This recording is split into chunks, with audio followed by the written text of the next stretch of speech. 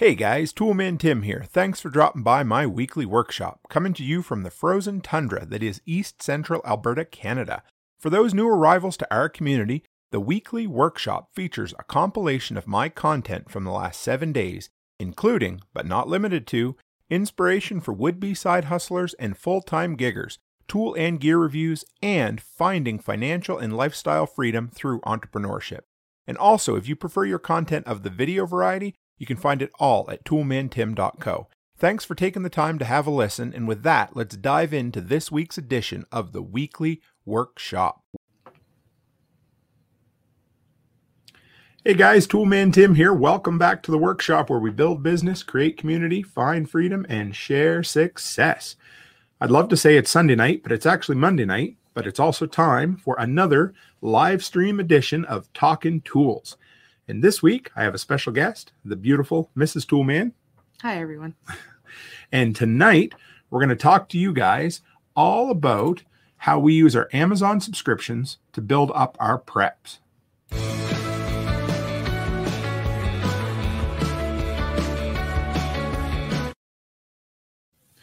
So we thought we'd try a little live stream video there to get the intro. So for anybody who is listening to this on the recording or on the podcast or, at a later date, thanks for tuning in.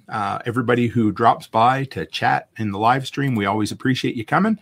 And if you need to know more about who we are, you can always run by toolmantim.co. That's toolmantim.co.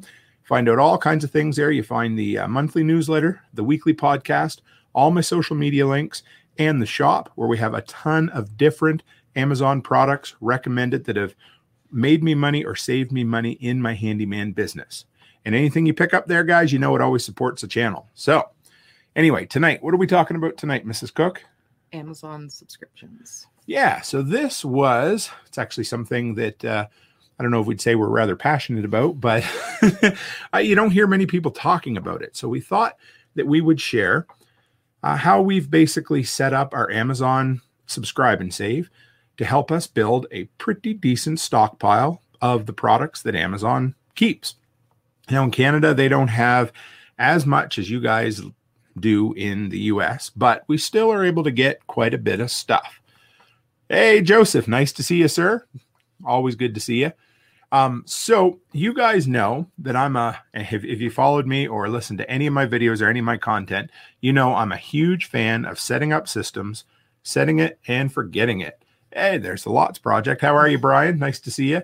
Thanksgiving was awesome. Thanks for asking. We ate too much. Yeah, and we actually got to eat outside. The weather was beautiful. Yeah, it was so warm.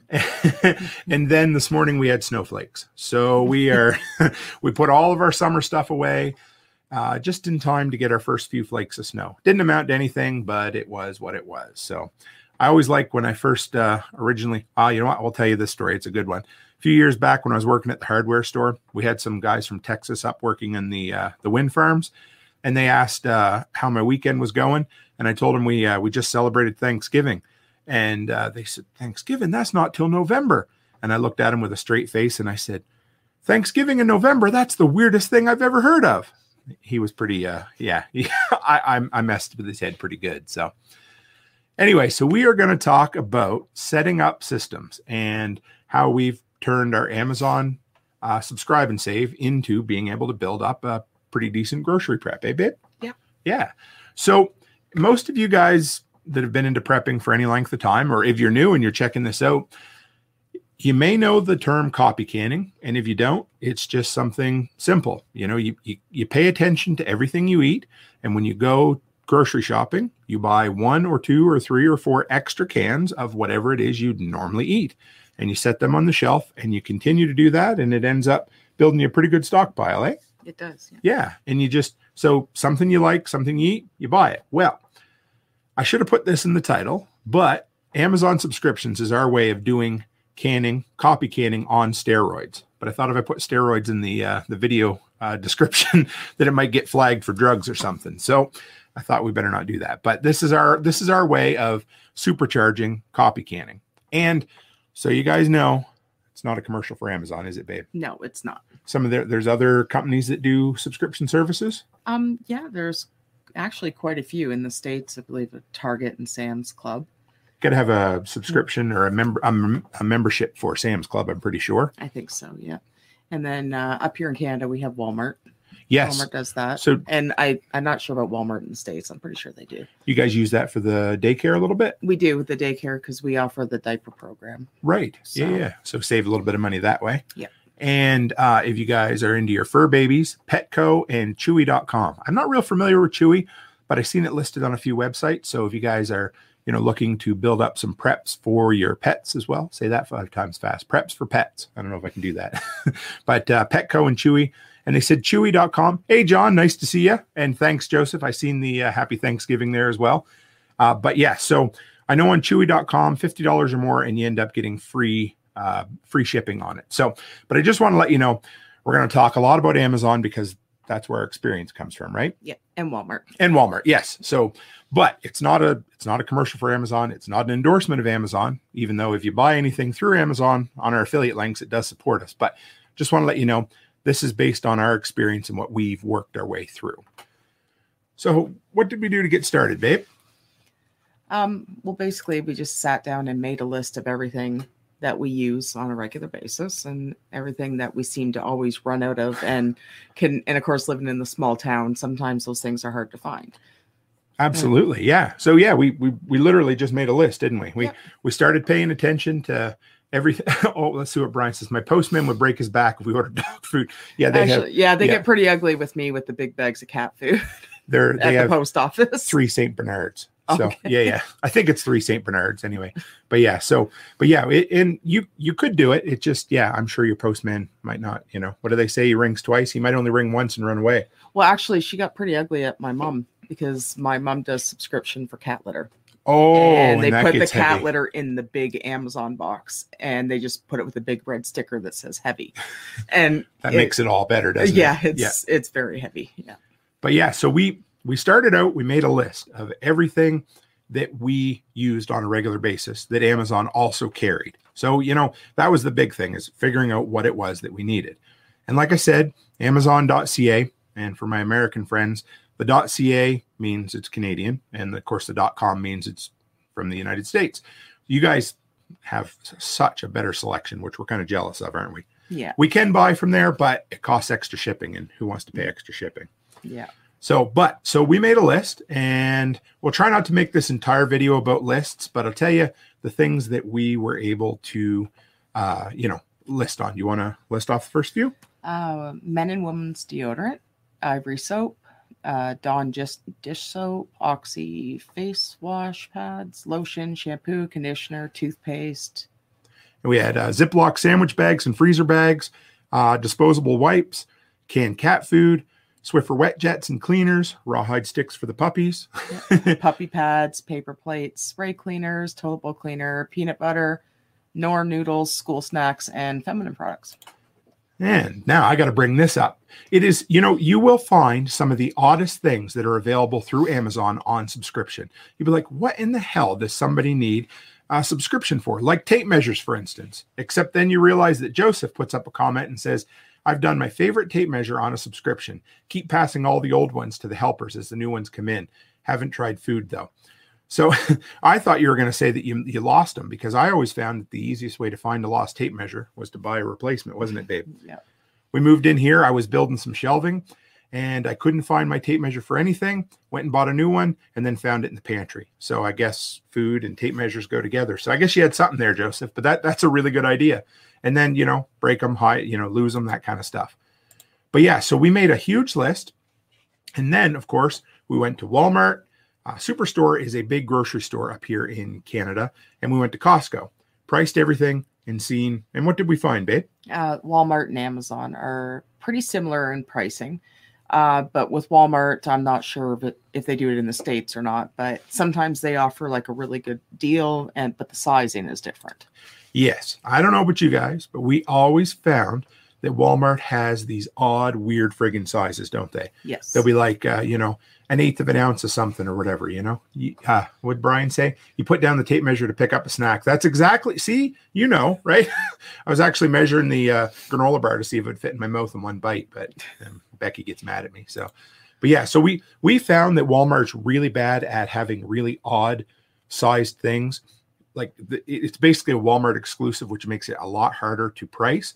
But what we found in the end was that Walmart's regular price and Amazon's regular price were about even most of the time. But where we ended up saving extra money was in the 5 and 15% off you get for booking the Amazon subscriptions. That was big for us, wasn't it? It was. And also too, with things like the Knorr noodles and the school snacks, you get the option of buying it in bulk quantities. Yes, you can buy an entire. Yeah, I never even put that in the notes, but you can buy an entire case of, say, the Knorr Sidekick noodles or anything, and it's super easy to get. Whereas you go to Walmart, I mean, you could still buy a case, but you're going to end up cheaper on Walmart. It's cheaper on Amazon. Yeah, absolutely, and it's packaged. We love full boxes, don't we? Yes. I'm kind of anal about full boxes, but I love getting full sealed boxes that I can put up on the pantry and then say never touch. Right? Yes. Not completely, but you know how it is. So now we did find that Costco, so up here at least, one of the big things that we found was the large items aren't a good deal on Amazon. So if you're looking at, well, what do we find? Toilet paper. We love the Kirkland brand toilet paper, right, babe? And laundry soap, right? And you can't get the big mega packs of the bounce sheets. Mm-hmm. So those are only like through Costco. And the price was better at Costco. Yeah, and Walmart doesn't even offer those. So.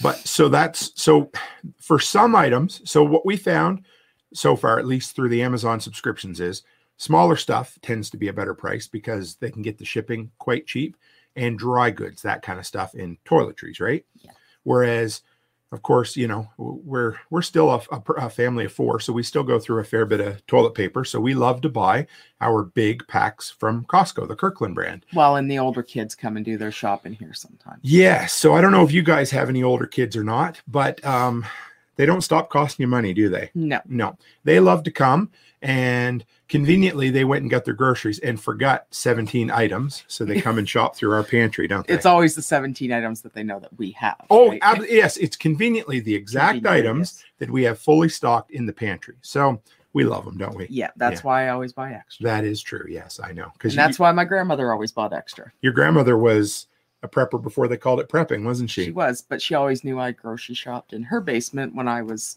living on my own and single, so she always bought extra. She went through the Depression, the Great Depression, didn't she? She did, partly. Yes. Yeah, so that was part of her reason for wanting to keep things on hand. Yep. But yeah, so then once we had the prices, the price comparison, so we knew, you know, there might be the odd item that was cheaper at Walmart, but for the most part, we found most of the stuff from Amazon was cheaper, especially with the subscription discount. So then we figured out, how much do we use on a monthly basis? And so say my deodorant, for instance, I like my Axe deodorant, and I go through probably a stick about every month and a half, right? Yep. So we decided to subscribe to 2 a month. So what that was doing was basically, well, I mean, you know, we'll simplify it, but every month it was giving us 1 extra stick of deodorant. So in theory, in 12 months, we'd have a year's supply, wouldn't we, babe? Yep. Yeah. So it was cool. And that's kind of how we did with most everything, didn't we? And some items on Amazon too, though, you don't have a choice. They say you have to buy quantities of 2. That's right. I forgot. Yeah. I forgot to mention that. Yeah, because there's certain things that they tell you have to get at least 2 of, right? Yes. And they tend to be the small, cheap items too, didn't they? Yeah, like the school snacks. Yeah. So, and that's not bad, you know, but we'll talk about it a little bit later, but they will allow you to get 2 items every 2 months. Yes. Which is cool. So I like that too. And then, okay, so now we had everything on subscription, and we'll talk a little more about how it works down below. But about every 4 months, we sit down. Well, it's not really that official, is it? But no, it's basically whenever we start running out of cupboard room, and I'm like, okay, we got to go through the subscriptions because I can't fit this peanut butter anywhere. But, yeah, so we've got a surplus or an overflow of things, right? So we sit down and we review our subscriptions, don't we? So we usually ask a few questions. First one is, do we have enough of it? So if the peanut butter is flowing out of the cupboard and we have too many, and I can't pawn any off on the kids, then that's enough. Because they show up and they're like, would you stop sending peanut butter with me? I don't need, you've literally sent me 15 gallons of peanut butter. I don't need any more, right? Yeah. So, yes. So if we have enough, that's the first question. Or do we need more? So when we review, we don't just review to cancel stuff. We also review to say, do we need to bump something up? Like, I don't know, are the kids eating Q-tips, for instance, and we're going through Q-tips way too damn, and I forgot to put that on the list, but are the kids going through Q-tips too fast, right? Yeah, or my Swiffer wipes. I go through those like crazy. Yeah. Yeah. Oh, yeah. Yeah. And school snacks too. Yeah. You guys will know that they're, oh, there's Ken. Hey. School snacks are like in a, how do you want to put it? They go in waves, don't they? Well, now that our nephew's 2.5 and he knows where they are. So now we're going through them a lot quicker. That is true. And Mr. Cornelius, nice to see you. I see your internet company paid their power bill tonight, so that is awesome. But Ken says we were raised with a stock pantry and a root cellar. Depression era grandparents taught us. And we're kind of, it's a shame. We've tried to hold on to what our grandparents taught us, and we're really trying hard to teach our kids what our grandparents taught us. Yep. But that generation's mindset is getting lost really quick. You know, it's the just-in-time delivery or the run out and eat out for supper every night and not know how to cook and not know how to stock up on anything. Or just buy the bare minimum so I can go out drinking or smoking. That is true too. Want, right? Yep. You know, and, and that's not just kids or young adults. That's yeah. freaking grown-ass adults too who do that, you know? But yeah, so when we review, we sit down and go through the list. Do we have enough or do we need more? Like I said, because, you know, all of a sudden the kids will just love goldfish crackers. And some of this stuff you're going to think, oh my God, you guys feed that to your kids. No judgment here. We're just being honest on what we eat. So, but yeah, so sometimes the kids will be eating goldfish crackers like crazy. And to back that up, they're absolutely disgusting. And I don't know how they can eat them. They taste like cardboard. Cardboard mixed with sawdust with a hint of dirty feet. Right? Oh, they're awful. But yes. Kids love them. I don't know why. Yeah, but then all of a sudden they'll stop eating them, right? Yep. And then all of a sudden, after about 3 months, we'll have a stockpile to the roof of goldfish crackers. And so we turn the subscription off for a while, right? We pause it. And then we pawn some off. So we have an appropriate amount. And then... Or we ask the question, have we stopped using it altogether? Yeah. So maybe, I don't know, like when the adult kids started moving out, it was a product that they wouldn't use anymore, or that they were the only one that used it. So we cut the subscription off, right? Yep. Yeah. And also, we occasionally look at the price because, and we'll talk about this a little more down further, sometimes the prices creep up or creep down, don't they, babe? They did. And we found like through the pandemic too, prices were creeping all up. over the place, right? Your shampoo, we couldn't even get the shampoo. It's not available in Canada anymore at all. I have to order it from the States. So we've started buying it in full case lots coming out of the US. We pay a little extra, but my problem is stocking too much for sure. So that becomes an issue, doesn't it? It does. And I agree with you, John. I went through that same problem years ago. And I don't know if it was just something that I just felt we had to do, because when all the 5 kids were at home, I would just buy and buy and buy and buy. And then you finally realize that you're actually wasting more than you should be. Cause like the reduced bread. Oh, right. Yes. I would buy, instead of only buying like 6 loaves, I would buy like 25. And we both would, though. It wasn't just you. But no, I had a bad habit of that. And I'd buy 25 loaves of bread. And next thing you know, it's freezer burnt. It's getting thrown out. It's going to the chickens. And then it's like, okay, I just wasted that money. And then you start realizing, okay, you find out what you need and how much of you need of it. And then you start putting in perspective of how much you need for a certain amount of months. And of course, and you have to be careful with expiry dates on some things too. Yes. And they're, like we say, they're a suggestion for some things and they're hard and fast for others. You know, I'm not a huge fan of the idea of eating expired mayonnaise, right? No, or if you open a can and it hisses at you, Yes, you use your eyes, your ears, and your nose when you're looking at food that might be a little past the expiration date. But and then we find that, but we still have a tendency of buying too much of something. We sure do, because like, we did pretty good. We did a freezer audit not long ago. We went through and I would say it was the best freezer cleanup we've ever had, wouldn't you? I think that's only because we did it a couple months ago. That could, I was bragging us up for a little bit, but it's true. But yes, But with the kids being home too, we're able to go through things a lot quicker as well. And so like, you don't feel so bad buying too much, because then when the kids come by and they're like, oh, we need this and this and this. And then you're like, oh, that's my last one. And you don't ever have to say that. And John asks if mayonnaise goes bad. Well, you know, years ago, when I was in college, we went down on 2 missions trips to New York City. And one of them, we spent the week working at food pantries, and they dealt with donated food. And they had the big, I think it was like a 2-gallon jugs of Miracle Whip mayonnaise, and they had cases of them that had all turned bad. So they hired a compacting garbage truck to come. It was in September, and it was hot in New York City. And we threw them all in the back of the garbage truck. It was great until they hit the compactor, and all of a sudden, the most rancid, watery mayo all just came out all over the hot pavement. And then we left. So yeah, I'm sure somebody got in trouble for that, but it was, yes. So mayo can absolutely go bad. And Ken says, yes, Ken only goes to town about once every 3 months. So they do really well. We grow, raise, forage, hunt, and fish for all our own food. We buy very little from the store, mainly just spices. You're almost like the olden days when all they did was trade rabbit furs for spices. But that's friggin' awesome. Not like say we always thought we were going to do that, right? Then we moved into town, and we did. But the problem is, like I grew up in a city, so when I met Tim, his dad would eat like rabbit stew and everything. And I just kind of looked at him like he had 3 heads. Cause like, I'd never heard of that. Like we used to fish where I grew up, we used to fish, but we had to throw the fish back because it was contaminated water. Right. Like it was city girl. Yeah. Well, St. Clair River, right between Michigan and Ontario. And it's where all the plants are. Yeah. So yeah, we couldn't eat any of that fish. And so when I met him, it's like everything was on. So, and of course, and then when we had the kids kind of grew up like more country, but not totally country. And I think that's because I wore off on them too. Right. Yeah. So, and you were against hunting when we met too, weren't you? Yeah. I'm not against it. I find it's not like, at the time, especially. No, like I'm just more against people just trophy hunting. Yeah. That's what I like. If you're hunting for like food and survival and things that you're going to use, totally, like I have no problem with that. But if you're going out just to hunt because you want antlers and skin, you get that a lot around here. It's kind of a shame. And it kind of breaks my heart a little bit.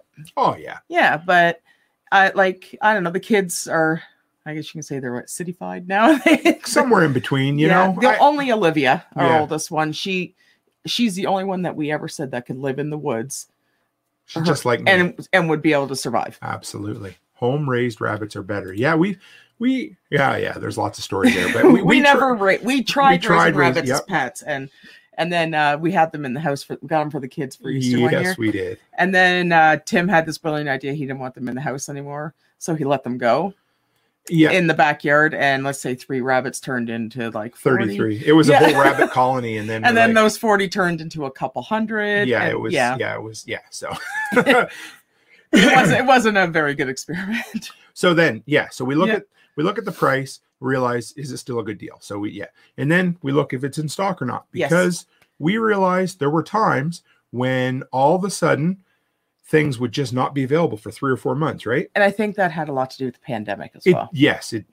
And we're still dealing with that, aren't we? We are, yeah. And there's still an issue with that. And Ken says town is 2 hours away. And about every 3 months, right, Ken? And I think I read the other day he's looking at maybe going to 6 months going into town, which is kind of cool. Oh, see, I wouldn't be able to do that. I know. But so for us, with the subscriptions, we decided to kind of put, it tastes too good for pets. My dad would say the same thing. Trust me, John. John says that rabbits taste too good to be pets, and I could agree. I know we would. I've never had rabbit. I don't think I ever could. I have shot a rabbit. Yeah. Oh yeah. Yes. She shot rabbits before. That was a fun time. But I've never eaten one. No. But so we decided to commit $100 a month extra that we put into this, didn't we, babe? Roughly. I mean, give or take, it maybe a little more. Yeah. But when we first started, it was around $100. And with that extra $100, and it doesn't mean everybody has to start with $100. You can start with $10. I mean, copy canning is copy canning, no matter how you do it, no matter how little, baby steps out the door. Like, what about Bob? We always talk about that, right? But we started with $100, and within a year, maybe a year and a half, we had a year's supply of basically everything, didn't we? Well, I think we have more than that now because we just did the new pantry, and yes, we were stacking all those deodorants the other day, and there was a lot in there. You guys are going to see that. I've been working on a secret pantry project that I'm going to do a whole video on down the road, but you're the first ones to hear about it. It's a pretty cool project, wasn't it? Yes. Yeah. We won't talk about it yet, though. It's going to be a good surprise. But so how does it work? It's pretty simple, but what we like about it, they let you change the date. Like you can pick. So number one, if you know you're going to be away, or if you know there's a certain time of the month that things are down or low or not busy, you can set the date of when everything shows up. And it all comes in one lump sum. So you don't have to run out to the store and get a whole bunch of stuff, right, babe? Right. Yeah, which is awesome. Then you can set how many, how often, and what you want to come, which we like. Then it gives you the option to skip. So say all of a sudden, maybe the kids are going to be away at summer camp for a month. And, so we don't need any school snacks, or we can skip school snacks for the whole summer, that kind of stuff. So you can skip it, or that's okay. You can decrease the frequency. So say, right now we've got it set to, 2 deodorant every month. And then all of a sudden we realize we've got enough now. So now we can go to 2 deodorants every 2 months. So then we're at what I call maintenance mode, right? And that helps a lot. Sorry, guys. And or if it gets too bad, you can choose to cancel altogether. So if you've got way too many and hey, you're going to be like a whole, we've got 3 years worth of, say, Q-tips on hand, or 5 years of Colgate toothpaste, maybe, we can say, oh, that's it. We're going to cancel then, so that's great. Now, what the best part about this, well, there's a whole bunch, but the thing that we really like is the money you get to save. So on subscriptions, if you subscribe to less than 5 items, you save 5%. 5%. Yep. Yes. Sorry. Put you on the spot, didn't I? Yeah. Sorry. And try not to have a coffee. If you subscribe to 5 items or more, you end up saving 15%. So like I said, most of the prices are as good or better than Walmart's to begin with. And then we ended up saving 15% on top, didn't we, babe? Yes. And diapers, you end up saving 20%. But they don't have what? They don't have to talk about this. Yes. So they don't have the generic brand of diaper. And when we brought our kids up, we survived on generic stuff, didn't we? We did, except for diapers. Yeah. Of course, but they didn't have like all the selections they have now. But they have at Walmart, they're offering that Rascals and Friends. And we use those at the daycare because we offer the diaper program so that parents don't have to bring in diapers. And you get 2 boxes of diapers for $56, whereas on Amazon they only offer Huggies and Pampers. The brand names. And they're about $40 for 1 box. So, and then same with formula. Yeah, I mean, we use Parents' Choice formula for, and so that's one thing. Amazon, for subscriptions at least, they don't have generic brands. They have basically just the brand names because I think there's a bigger markup on them. But Walmart has the generic brands. So if you look at, like you said, diapers and formula and do the Walmart subscription over there, you can end up saving even more money, can't you? And you could probably get the, I haven't really looked too much into it, but you could probably get Great Value stuff as well. Oh, yeah. We will have to look into that because that's even cheaper again, isn't it? Yes, it is. And I will have to look at it, but I haven't seen it. I haven't looked too deeply into the Walmart subscriptions yet. But it's something we can look into, And so something else we really like about the system is they send us a review email every month, don't they? Roughly. Yes. They say, hey, your subscriptions are going to ship in 10 days. You have time to make your changes. So it's nice. I'm sure they know how it works, but it's like they're not trying to slide one over on you. They send it out and they say, okay, guess what? This item's not available, or this price went up a little, or this price went down a little, right? Yeah. And then a lot of times that's the email we use. That's kind of our reminder to do a review, right? Yeah. And I think it was, how many emails in a month how many months did we get for the Greenworks cleaner? Yeah. Like before we decided we were just going to cancel it. Because that was our absolute favorite cleaner. It was a Greenworks all natural spray cleaner. And it must have been at least six to 9 months in a row where we get the email that said, sorry, not available. So eventually we just canceled it and had to find something different. And I still haven't found anything different because the Greenworks is, like I have a sensitivity to cleaners. It's the only one that doesn't bother me, and it doesn't bother my hands or my allergies or anything. And I can't find anything that's like it. And our daughter Charlotte's in here now too. So hi, Charlotte. How are you? Nice to see you.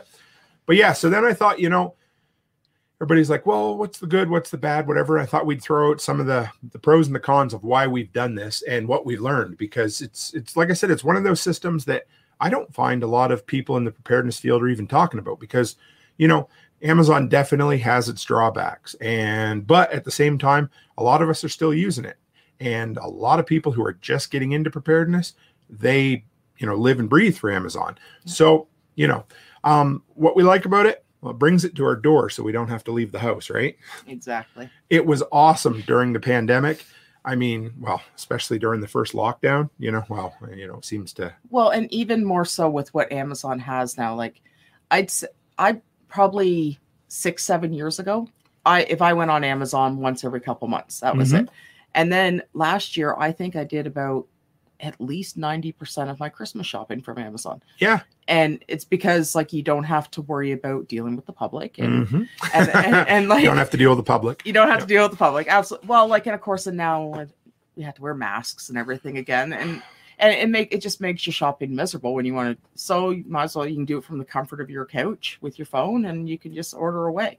And did I mention you don't have to deal with people? Yeah, because you definitely don't have to deal with that's a bonus. people. I like not having to deal with some days, You don't have to deal with grumpy cashiers or anything like that, right? You don't have to listen to a cashier tell you her life story about why her boyfriend left her and why her kids hate her. And you're just like, do you tell that same story every day? Oh, my favorites when they're eyeing up and looking over everything that you're buying, and then they have a comment about what you're buying, and then they ask you why you're buying it. It's like, that's not. And then they business. Wonder why we go to automated cashiers. But anyway, yeah. So another bonus that we really like is that we don't spend extra money on impulse items. Yes. Because if you guys have ever gone shopping when you're hungry, what happens? Everything looks good. Everything looks good. Well, and of course, and then you don't have the gas out of town, and you don't have the eating out.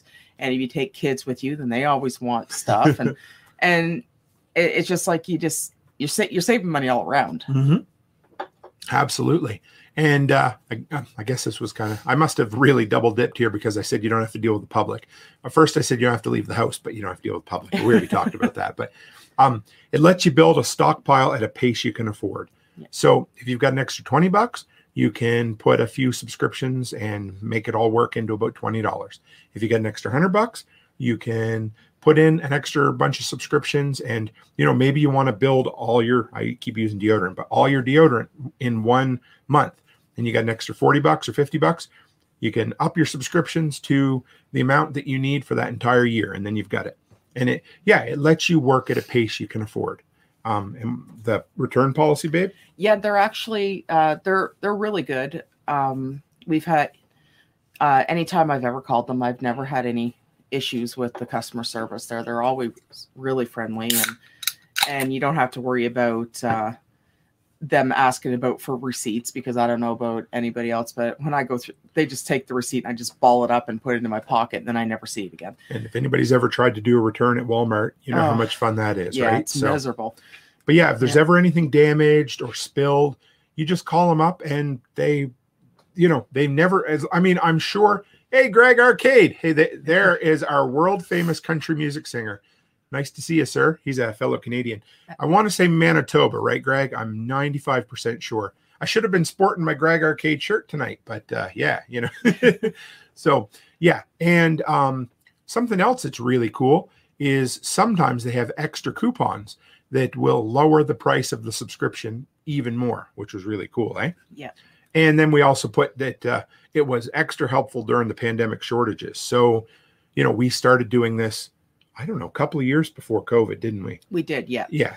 And actually, speaking of those coupons, I don't know if anybody uses Amazon for Christmas shopping, but I've noticed the last couple of days they're having these amazing deal of the days.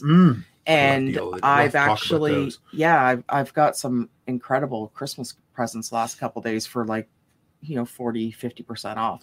So if anybody's got a chance to go on Amazon, you should check those out. I see all the confirmation emails I get, so I know she's been spending. No, it's okay. So yes, like I said, I didn't want this to be just an Amazon commercial. I didn't want it to sound like we're just going to rave them all up, because there are some drawbacks too, right? So price changes, baby. Yes, the price changes I've noticed more so because of the pandemic. Yeah. And sometimes you're looking at something and you're just like, wow, that is ridiculous. And then sometimes the price just for no reason goes right through the roof. Yeah. And, you try to catch it. And I know they call it dynamic pricing or something like that. But if you don't catch it, sometimes you get overpriced for something, right? Yeah, and of course, then you get like those third-party pricings where it says see all buy-in options, and then there's hidden shipping charges or something. Yeah, or like a $10 can of something turns into like a $65 can of something, and then you don't. Yeah, so you have to be careful with those. So what's probably my biggest pet peeve of the Amazon subscriptions, babe? The cardboard. Yeah. What do you mean cardboard? You mean like the massive literal pounds of cardboard? And the every other day, I just cleaned up this cardboard. There's rarely a day goes by that I don't come home and there's cardboard on the deck that I need to take down to the cardboard bins. So, do we recycle them? Absolutely. Do we reuse them? Yep. I reuse the boxes for Christmas presents. My sister and I have an ongoing joke about it being it's a nice box. Yeah. And I think you start to appreciate that more when you're, in your late 30s, early 40s. Yeah. That's a really nice box, isn't it? Yeah. It's great. That's like my dad. He had the same flat pack tuna boxes for 2 decades that he would just put shirts and stuff in because he could just put tape over them and he was happy. So, I mean, hey, when you have a good box, you appreciate it. Yeah. I mean, man, that's going to hold a present. So, yeah, but that, honestly, it sucks. The garbage from Amazon that to me is probably the biggest drawback is the plastic that they put inside them stupid air pocket bags. Oh, those are ridiculous. And the cardboard. I mean, it gets recycled, but it's still a waste. And then, of course, when you live in a place where the cold can hurt your face. Well, if Greg's from Manitoba, he would know that. Right? Oh, yeah. He knows about the cold. We were in Winnipeg one year at Christmas for the kid, or just after Christmas to get the kids off the plane, remember? Yeah. And just after a blizzard, so it was good. We use ours to sell quail in. See, that's great. That's the thing is try to find extra uses for the boxes because we just have too many, don't we? Oh, yes. Yeah. But one of the big ones here, and I don't know, Brian, if you probably do a little bit too down in Minnesota, but liquid stuff freezes in transit and, they just don't have heated trucks. But I mean, some of this stuff is just literally coming from Calgary to us. So it's like 1-day trip. But we've had, when we used to subscribe for pickles, remember we had pickles freeze. My dish soap freezes. Yep. Some of the cleaners freeze. And then freezing isn't horrible, although for pickles it can be, but for a lot of it, what ends up happening is it doesn't just freeze, but it splits, right? Yes. So then we end up, next point, things show up damaged or spilled, don't they? But that's where the great customer service comes in. They'll either refund you or they'll ask if you want to send out more, which doesn't make any sense considering we're going to be like -40 for about 6 days. So please don't. Could we sit mayo and dish soap? Yes. Yeah. Well, we had mayo freeze that one year from Crisco. Oh, yes. We used to do the Santa's Choice hampers. Oh, yes. And it was frozen. Maisie wants in. Our little dog. You can let her in if you want, if you can reach the door. But so things show up. But what I like about the damaged or spilled stuff, they'll usually give you credit for the entire box. And a lot of times, even though you get credit for it, some of the stuff is totally reusable. So here is our little Princess Maisie. She had to come in and join the live stream. We're both in here. Yes, we're both in here. We rarely spend this much time in the office together at one time. So it's not the freezing, it's the thawing. That's kind of like saying it's not the fall that kills you, it's the sudden stop. And it's true. The thawing on mayonnaise is awful. It separates. It's so gross. Yeah. I had a guy come into Home Hardware years ago when I worked there, and he was big into food preservation, and he was trying to find a way to can things that had mayo in them. I could never find anything. He was an odd German lad, really nice guy, but he was odd. And I don't know if he ever found anything. If you guys know of any way to can with mayo, I don't think it's safe, but I'm not sure. Yeah, I don't know. Yeah, I just reminded me of that. But Peter Musil was his name from years. I don't even know how I remember that. But so another downside is you have to have an Amazon Prime subscription. Now, almost the entire Western world seems to have them, but if you don't, it may or may not be worth it, right? Well, and it's not a total negative either because, well, we don't have satellite or cable or anything, but we do the whole Netflix and the Crave and we get the Prime subscription channels with it, which is it's an added bonus. And I mean that right there is a good and what else do they give you with free shipping. Free shipping, yeah. So you get the free shipping, you get the TV channel or the streaming service, and of course then we have access to the subscription. Well, and if you're in a bigger center, like when the kids were up in the city, they used ours.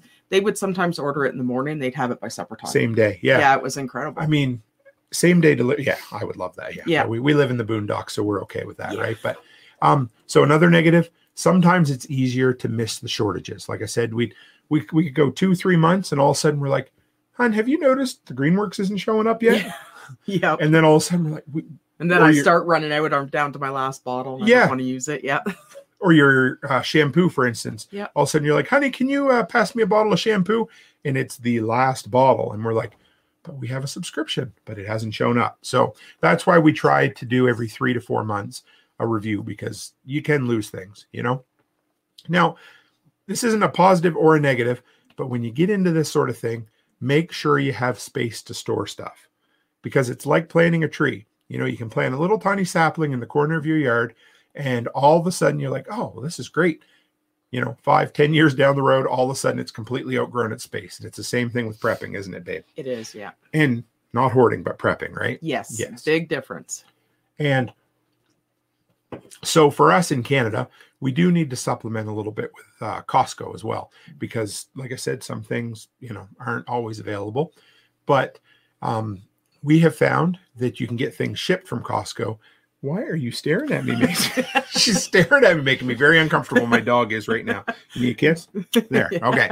So, yeah, we end up supplementing with Costco. Like I said, the large items, which that's okay. But they do add a little bit. The cost is a little higher to have things shipped, right? From Costco. I usually get 4 packs of toilet paper. And the laundry soap. It's about $50 for shipping. Oh, for shipping? For shipping. Yeah, okay. But we also live 2.5 hours away from Costco. So the $50 kind of, it's not so bad. I mean, we're literally going to spend $100 in gas. Well, and we always end up staying overnight. And so that's like 6 meals. And we're going to go to Costco and we're going to see 100 cool gadgets that I can review on my channel that I have to buy, right? Yeah. And then I have to hit HomeSense. And candles. So it's way cheaper for us to end up just paying a little bit for shipping, you know? But plus the time. Yes. The time. I mean, that's worth more than anything, isn't it? It is. Don't you agree, Maisie? Yeah. He's still staring at me. Oh, making me uncomfortable. Do I owe you money? Anyway. Yeah.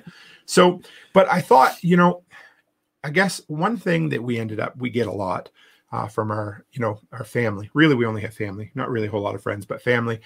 They always kind of joke that we're prepping for the zombie apocalypse. And that couldn't be any further from the truth. But you guys remember way back to the great toilet paper shortage of 2020 and how people were talking about hoarding, and they basically lumped prepping and hoarding in the same category, didn't they? Yeah. And that's not fair. Not even a little bit, right? Because so I thought, why not chat a little bit about this and why doing this is preparing and buying when there's a shortage is hoarding, because there's a big difference. But, you know, doing this, well, of course, like I said, our family and friends would joke, hey, oh, what are you getting ready for the zombie apocalypse? What do you need 12 packages of toilet paper for? But they're not laughing when they're knocking on your door and they're asking for some toilet. Which we gladly give them. You know, there was lots of people. Great street. Oh, that's our, thanks, John. It was good seeing you, buddy. John's got to go to work. Have a good night, man. But yeah, so when you're preparing, and that's buying ahead of time and storing up ahead of time, you never have to rush to the store in a panic, because what's the first thing? When everybody says there's a shortage of toilet paper, where's everybody go? To the store to buy toilet paper. Never have to do that. And I don't know if they did it down in the States, but they actually, the 3 Walmarts closest to us, they installed video cameras in the toilet paper aisles. And the hell's going to steal? No, I don't know if it was stealing, but I think people were fighting. Oh, okay. And then they had signs that you were only allowed 1 package of toilet paper. And they actually, if you went up to the cash register with more than 1, they were taking them from you. Yeah. So and you never want to be put in that situation. No, I mean, and that's why we do it. And we didn't even we didn't know this was going to happen, but by doing it, it allowed us to not have to go to the store and deal with the crazy people. Well, no, because we're always waiting for zombies. That's true. Yes. We didn't have to go deal with the real zombies, right? Number 2, by preparing ahead of time, of course, you never have to pay the inflated prices when there's something on shortage, because we all know how the free market works. And if there's a shortage on something, the only way to curtail that is to put the price up. And what store was that? Do you remember they posted it? It was a little, they had the toilet paper is like what you get at the hotel with the paper Oh around it. yeah, the individual. Yeah, and they were selling it for like $18 a roll. Mm-hmm. Yeah. Because it was a shortage, but we didn't have to worry about that. And we didn't have any stress of wondering when or where we'd get something, right? Yeah. Because, a lot of people, it was kind of funny because we had people from all over the country. They'd call us, be like, hey, do you have any idea on where to get hand sanitizer? Do you have any idea where to get N95 masks? We actually sent some to Ontario and to Nova Scotia. And to Nova Scotia. Yeah. And of course, locally here to Alberta as well. Mm-hmm. So, it was nice to not have to wonder and to be able to help. And like the next one was, of course, you're able to help people out. You got a bunch of stuff on hand and other people don't have it. We can give from our plenty and help people out, can't we? Exactly. Because we were in that position ourselves years ago, weren't we? Many times. We were. And one thing too, like when you're giving to someone, don't ever let on that you have a big overabundance of right it. Because then you'll, next thing you know, you have everyone knocking on your door. Yes, and then, or beating on your door, or it could be worse, right? Yeah, so. and you don't, and then next thing you know, then you don't have anything for you. Yes, right. And yeah, exactly. Like, yeah. What did I put? Keep your damn mouth shut. And I don't mean that in a bad way, because obviously our family knows what we have and they're welcome to come for as much as we can give. But again, with other people, you don't always have to. Like you're not going to go say, oh, it's okay, I got 40 packs of toilet paper in my basement. Yeah. Like, oh, okay. Well, why don't you donate them? And because if stuff gets really, really bad, the last thing you want is somebody breaking into your house or helping themselves when you're not around. Exactly. That's why a good security system comes in handy, right? So it also, I think, and I thought this was good, but prepping ahead of time, buying things ahead of time helps relieve the pressure on an already overwhelmed system. So you've got all these people going out there, but we've bought all our stuff ahead of time. We don't need to be out there putting extra pressure on the system. And that was the one thing that everybody was complaining about, was how much pressure on the system, but we're doing our part to be ahead of it, right? Yeah, and plus it doesn't expose you to anything that's going around either. That's true, yes. When it was really rampant through here, we didn't have to worry about being exposed. Exactly, which was great. And something else that we found was that it allowed us to focus on other issues. So when everyone else was trying to find where toilet paper was or where the shortage was, we were able to source materials to make homemade sanitizer, and we gave away how many bottles of homemade sanitizer, baby? At least 100. Yeah, maybe a couple hundred, I think. So, it allowed you, because in a panic, in a shortage, you're always focused on what you don't have, right? So everybody else is thinking, oh, I don't have this, I don't have that. Well, when you don't have to think about that, you're able to help rationally solve some of the other problems, right? Yep. And this was always something that our grandparents in the previous generations did. They didn't call it prepping, they called it being practical, didn't they? Yeah. And like Ken said, cold cellar, pantry, storage, it was just what it was. And then, of course, hoarding. Everybody's like, well, what is that? Well, taking more than you need when there's a shortage, right?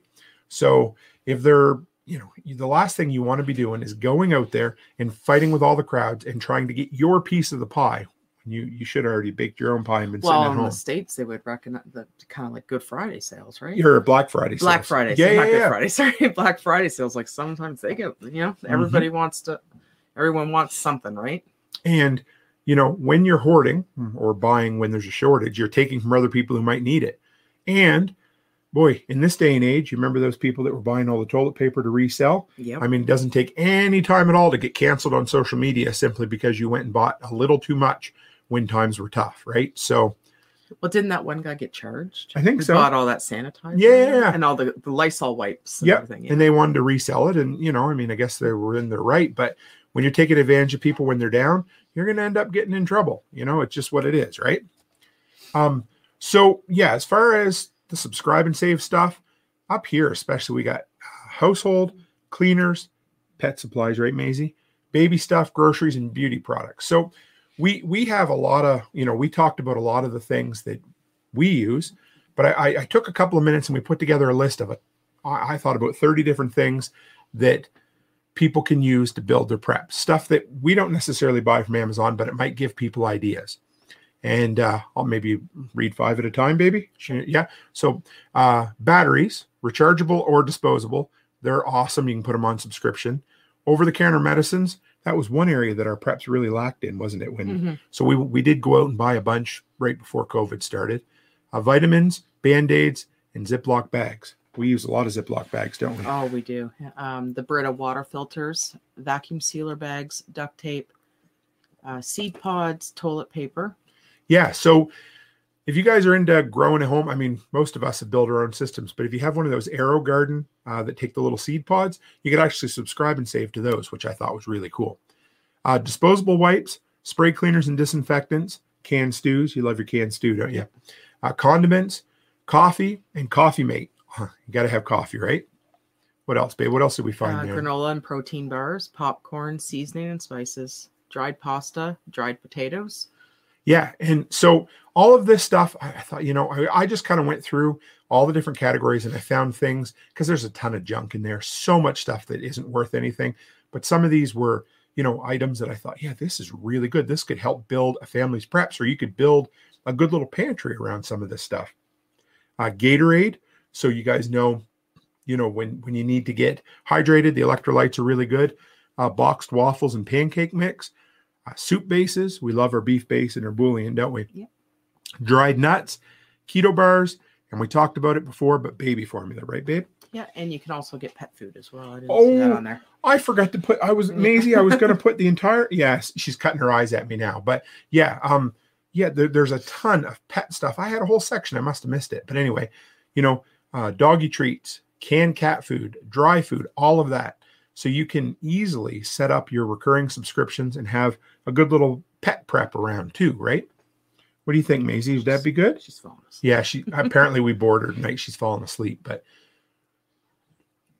so yeah, that was kind of a look at our process for Amazon subscriptions, right, babe? Yeah. Yeah, it's just something, not a lot of people talk about. We thought it'd be good to kind of run through it. If you guys, people listening on the replay, or if you guys are on the weekly workshop podcast, if you got any questions, throw them out there. Yeah, Ken's got something. Let's see here. It says, our ancestors could be considered preppers by today's standards. It just makes sense to maintain a well-stocked pantry and or root cellar. And I couldn't agree anymore, Ken. Like, I know, city dwellers and stuff, they just don't keep much on hand. But if you don't take the time, I think you're maybe doing yourself and your family a disservice by not having stuff, right, babe? Mm-hmm.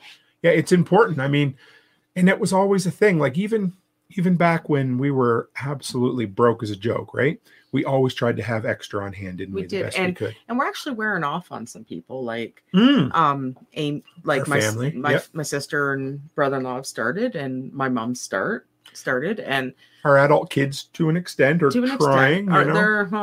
They're trying. Yeah, I mean, not failing miserably, but they're doing their best, right?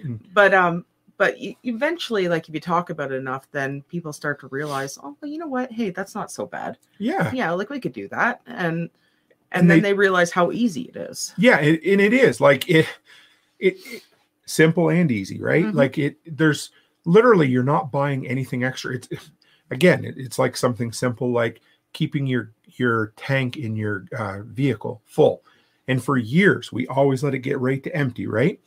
And it almost took us moving to Alberta to realize that it really doesn't cost any more money to keep a fuel tank full than it does empty. And that's what we're trying to install in the kids' heads. Yes, yeah. Because, and that's the same. I don't want to say it doesn't cost any more money to keep a full pantry, because you all know I'd be lying if I said that. But what I mean is, once you get that base of a stock on hand, it costs no extra to have that there. It's already your stockpile. Now you're just cycling through. You've built that up, and it's part of your ongoing cost. And it really doesn't cost you any extra at that point. Yes, you need to invest a little bit up front, right, babe? Yeah. Yeah. But it doesn't, once it's there, it's good. And it's the same with the fuel tank, But yeah, and when we were, and I guess that was one thing when we had the twins, we kept baby formula on hand, and we always tried to have, every time we went out of town, we would buy 4 or 5 cans of it, or I guess into town. We're only 20 minutes away. Yeah. But we always tried to have a lot, because with twins, oh my God, didn't they go through a lot? Didn't they? They did, yes. But now, wouldn't we love to be able to have, well, not that we're having any more kids. No, we're done with that. I don't know if Charlotte's still there or not. They've been doing it with ammo. Yes. Yeah. that's something else. Yes, we definitely try to keep that on hand too, don't we? But Charlotte knows, she's one of the twins in here. But yeah, if we were ever to have any more kids, we would love to be able to just have this show up on a regular basis and have it sitting on our shelves, because there's nothing that makes you feel like a failure or like a bad parent more than running out of diapers or formula. Is there, babe? Mm-hmm. Yeah, Charlotte knows. Yep. But yes, and ammo, absolutely, Ken. I never really talked about that a lot. Maybe we'll have to do an entire episode on ammo and guns and that kind of stuff. But, buy it ahead of time when the price is low and you're being prudent. Buy it when the price is high and there's shortages, and all of a sudden you're a hoarder, or, and all of a sudden the term prepper becomes a nasty curse word almost. And if anything, we were the ones that were buying things ahead of time when the price was right, when the availability was there, and then all of a sudden, oh yeah, no, it's not, right? So yeah. Anyway, so that was what we had to say about our Amazon subscriptions, right? Mm-hmm. Yeah, we'll do another follow-up on it down the road, But I had a few announcements I wanted to share with you guys before we sign off. If you guys know Robert, his channel, he's in here quite often with us. Tools with Souls, he just hit 1,000 subscribers. I didn't see him tonight, but I'm going to try to get him on here soon. He sent me an email recently about coming on the live stream, so that'll be awesome. So he's able to do his mobile live streaming now. This winter, at least for the 5 months that I'm doing snow removal, we're kind of considering doing a second live stream every week, aren't we, babe? Mm-hmm. So if there's enough interest, we really want to do kind of a family type thing, right? Yep. Yeah. So, I mean, this exact thing, calm down. Maisie's getting all worked up. She hears the dogs barking. Oh, really? Oh, come over here with me. So, yeah. So we're thinking about doing a second live stream. And so it'll also give us a second podcast feed to put out. So anyway, just something to think about. If love seeing folks hit monetize. Ain't that the truth, Joseph? Making the we're rolling in the YouTube dough, right? But calm down. Yes. But yeah, so if there's a certain night that you think is a really good, and he's growing really fast, Joseph. I'm excited for him. But if there's another night you guys think would be a really good night for a live stream, a night that you're not real busy, just let me know. We'll record it whether there's anybody in there or not, but it gives us another video to put out, another, we want to do like a bi-weekly podcast. We'd love to get just what we know, right, babe? Mm-hmm. Yeah. I have one more interview spot for late November. Calm down, sweetheart. For late November, if anybody's looking to get on the live stream, anything you got to share, I'd love to hear about it.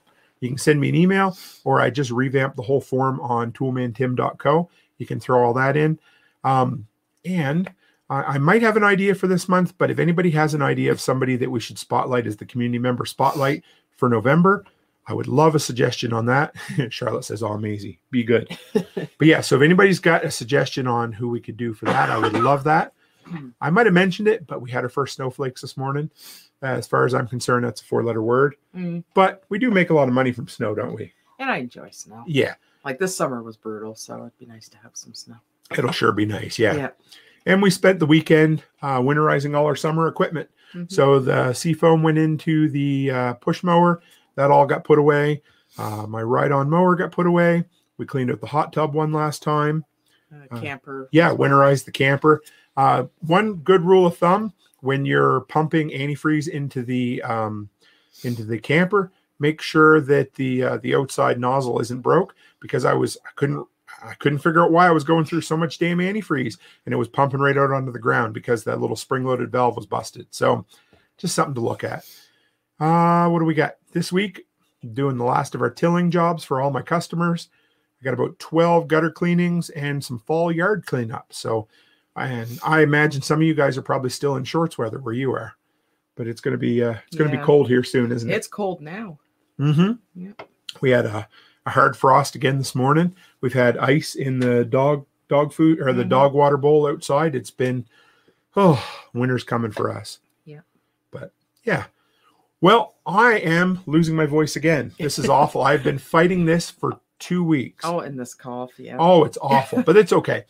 I loved it, guys. Thank you so much for dropping in, trying some new things. I'm really enjoying it. I hope you guys enjoy this on the replay for those of you who are around. And yeah, we're gonna call it quits here, aren't we? So, guys, thanks again. I know you always have You can spend your time anywhere, and I love that you're willing to come and hang out in the workshop with us. So thank you. And as always, guys, stay happy, stay healthy, and have a great week. Oh, 100. Yeah, Joseph said he hit 100 yesterday. Good morning, guys. Toolman Tim here. Welcome back to the workshop where we build business, create community, find freedom, and share success. It's Saturday morning, which means it's time for the latest edition of the weekend workshop. And this week, I want to give you kind of a behind-the-scenes look. I want to answer a question that I get asked all the time. What kind of gear do you use when you're filming your videos? And it might surprise you at how little gear I actually use. But if you pay attention during the opening, our opening saying, the mission statement of the channel, that part, Finding Freedom, is all about developing multiple income streams, maybe becoming an entrepreneur, and one way to do that is through content creation.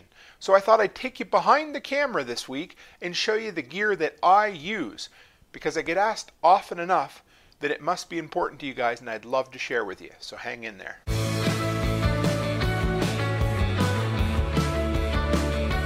Alright guys, real quick, if you're new here and you don't know who I am, want to know more about who I am, run by toolmantim.co, that's toolmantim.co. You'll find the monthly newsletter, the weekly podcast, my social links, and the shop where we have well over 100 Amazon products that have made me money or saved me money in my handyman business.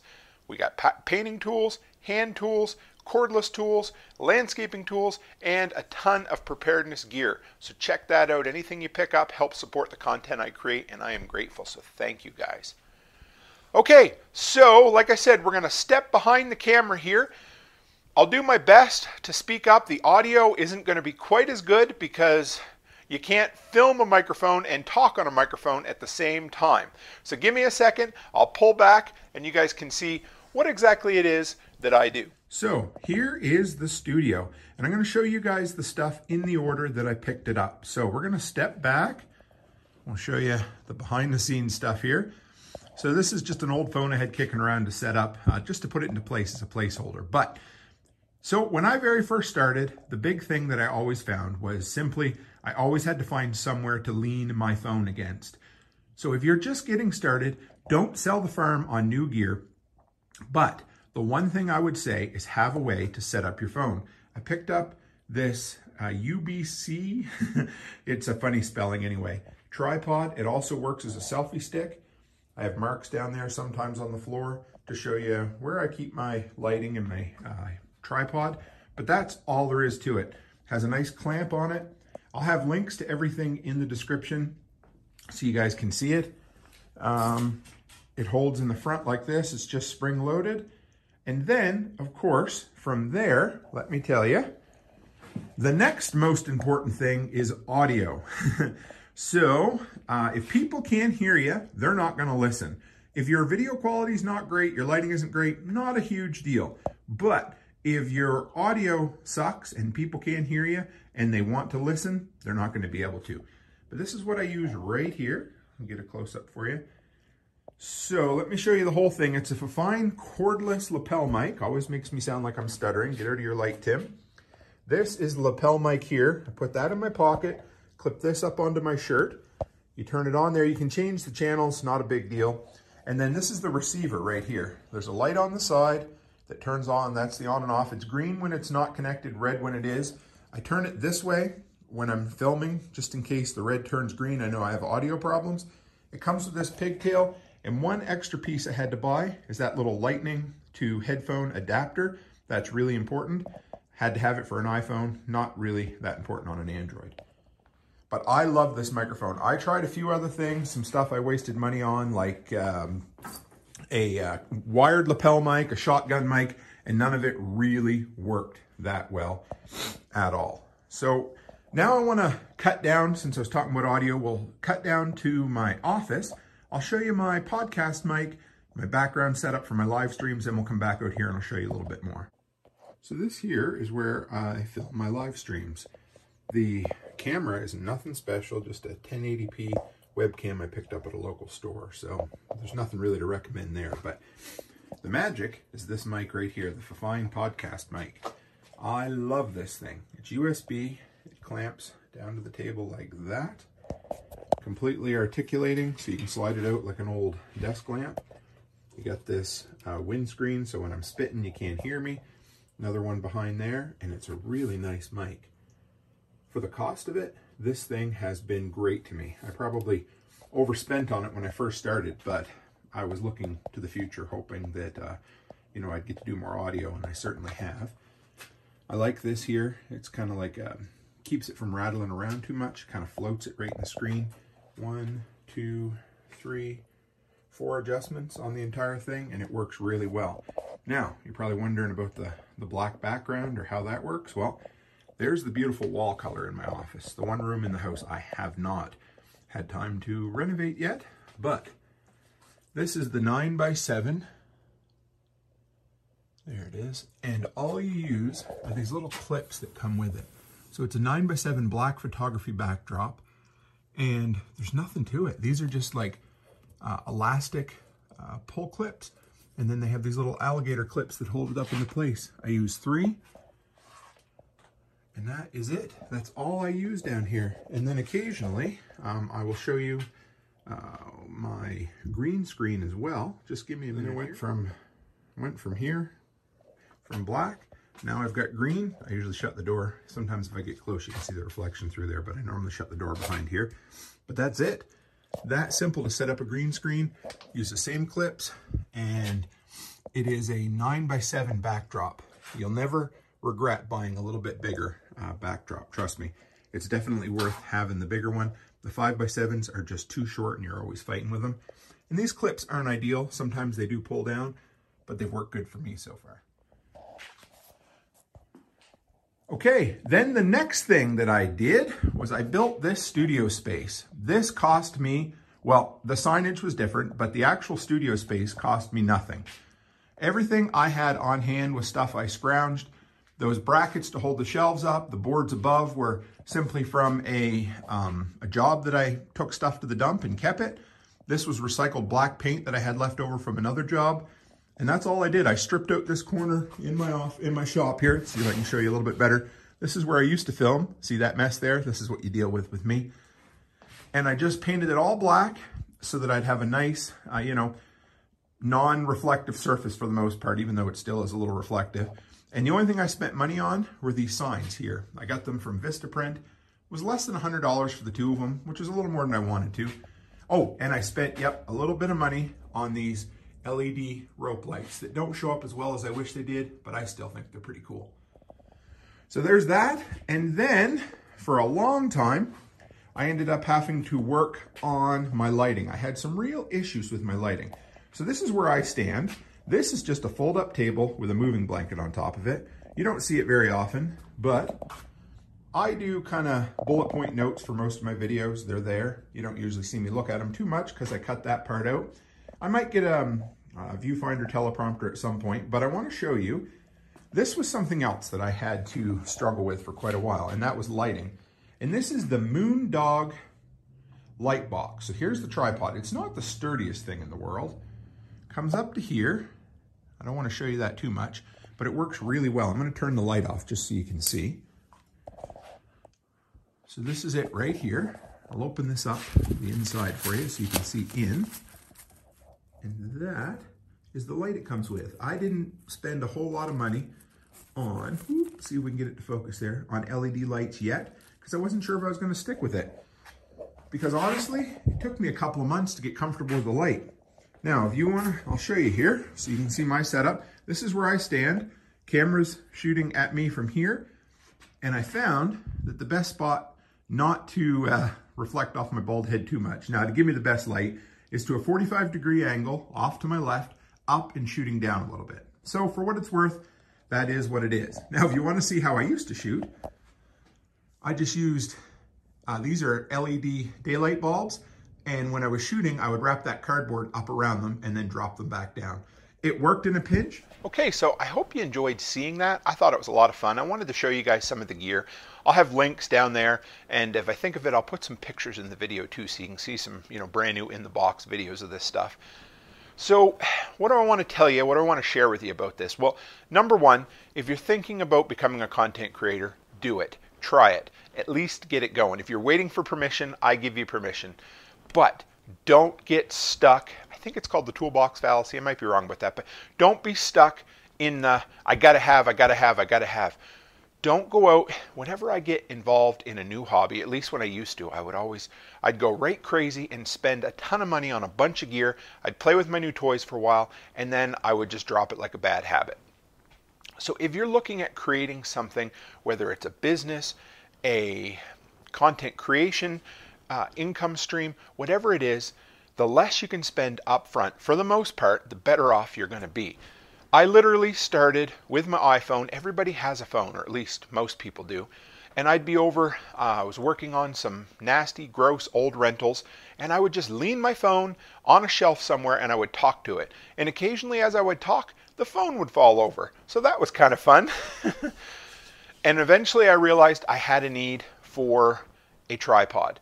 So don't run out, just start creating content, because whoever watches, very few people watch when you first get started. So just start, get comfortable behind the camera, start talking, and then as you build and as you want to make incremental improvements, that's when you start buying some gear. And you don't have to buy the best, you just buy something. The tripod was my first investment. It still works to this day. I had to replace a nut on it that stripped once. It's still really good. I'd like to get a backup, but I haven't yet. Then I went into my audio. And audio was my biggest pain in the butt. I was almost a solid 6 months till I got the audio to where I really wanted it to be. Of course, when I first started, it was just me and you, a camera and a tripod, or a phone and a tripod, and I would holler as loud as I could to try to get my voice up there. And it sounded like I was talking in a tin box, and I knew, to me, it was time to improve that. And I didn't want to spend a ton of money, but I bought my Fifine cordless lapel mic. Well, actually, no, backtrack. I didn't. I wish that was the case. I wish that's the first thing I bought. The first thing I bought on advice from some guys online was one of those top mount red shotgun microphones with the big shaggy dog look on them. It had better audio if you were this close from it, but the problem was I was filming back there. I had a ton of trouble getting any better audio out of that than I was the internal mic on my iPhone.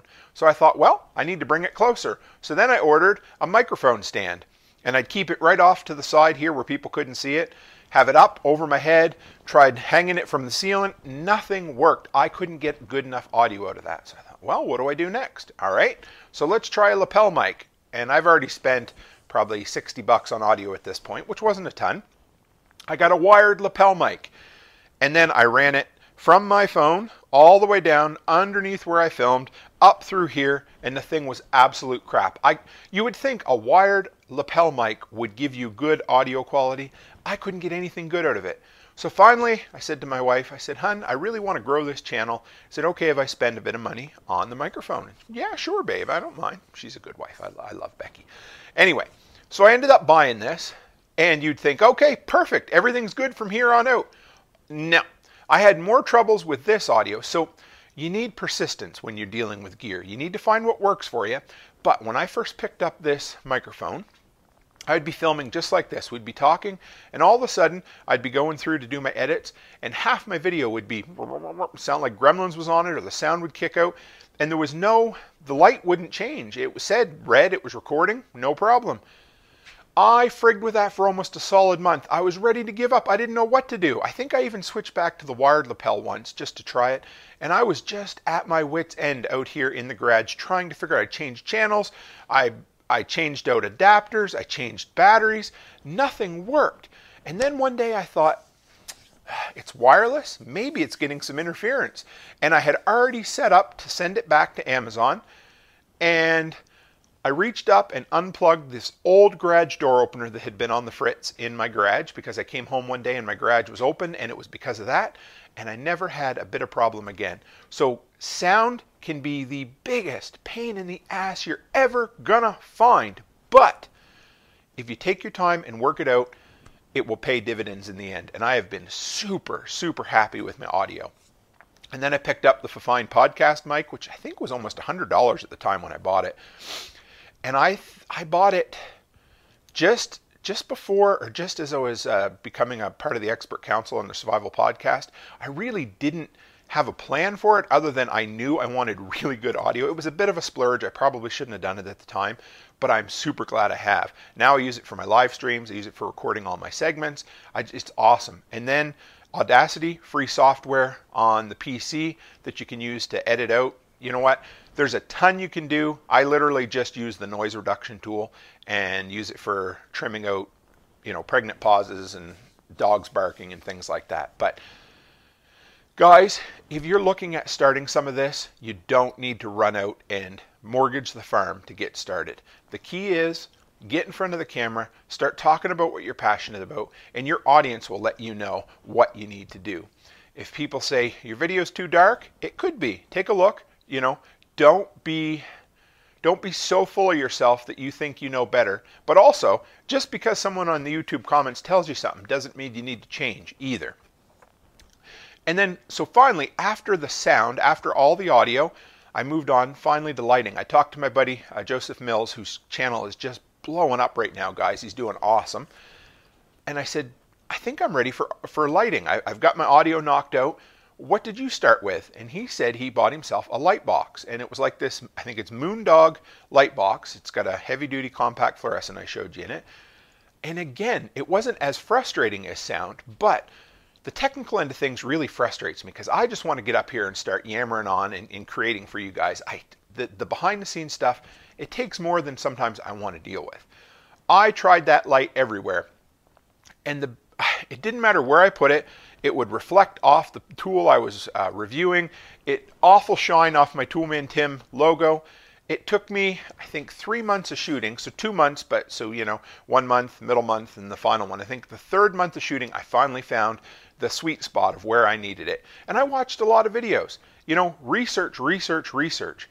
But you can do a lot with very, very little. And honestly, there are guys who literally just use their iPhone with the internal microphone, and that's all they do. But if you have to buy one thing, make it a tripod. If you have to buy two things, make it a good cordless mic that has decent audio quality, and you'll succeed. So guys, this was a little bit different. I love these content creation videos, but this definitely falls under the umbrella of our mission statement for this channel, and that part is the finding freedom. Because this, it's just starting to make me some okay money. I'm really happy with it. I enjoy it. It's going to become, my goal is for it to become half of all of my income within a year or two, and it will be there, and it can do the same thing for you. And there's so many new platforms with so much opportunity out there. It's just awesome. We've got Odyssey now, which is just an incredible service. Float, which offers the live streaming that I do when I do my live streams, goes across all 3 platforms. And there's going to be a ton of ways for content creators to get out there, spread their message, and if you want to, create another side income that helps support you and your family. So I hope you guys enjoyed that. Take a look in the comments below. I'll have links to all the gear so you guys can check it out, because I get asked all the time, and I wanted to put a video together that I could point to and say, hey, here it is. I hope this helps. And if you're a content creator and there's something you use that you think I could benefit from, link it in the description below so I can check it out. I love reviewing new gear, and I never want to be an old dog. I always want to be able to learn new tricks. Anytime I can make an improvement is a good thing for me. So guys, I always love it when you come and hang out with me in the workshop. Thank you very much. And as always, stay happy, stay healthy, and have a great week. Hey guys, Toolman Tim here. Welcome back to the workshop where we build business, create community, find freedom, and share success. It's Monday morning, which means it's time for another edition of the Money Making Minute. And it's the first Monday of the month, which means it is time for one of my favorite segments, the Community Member Spotlight.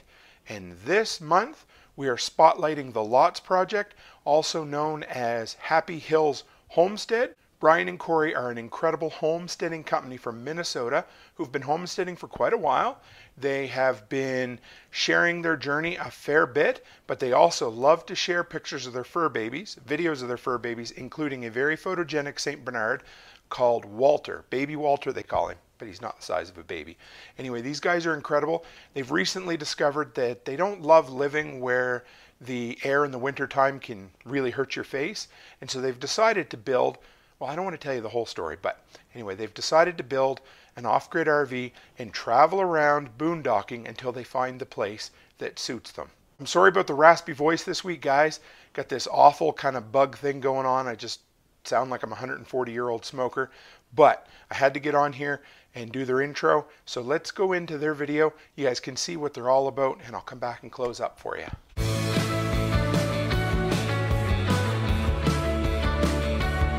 Hey everybody, this is Brian from the Lots Project, and the other day I got a message from Tim the Toolman Cook, and he asked if I wanted to participate in his community spotlight segment of his YouTube channel, and I said absolutely I would.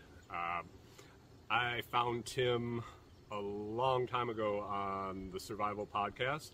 I've kind of followed along as he's grown his handyman business and his content creation business, and I'm kind of moving into that space myself. So yeah, I would absolutely love to participate in Tim's community spotlight.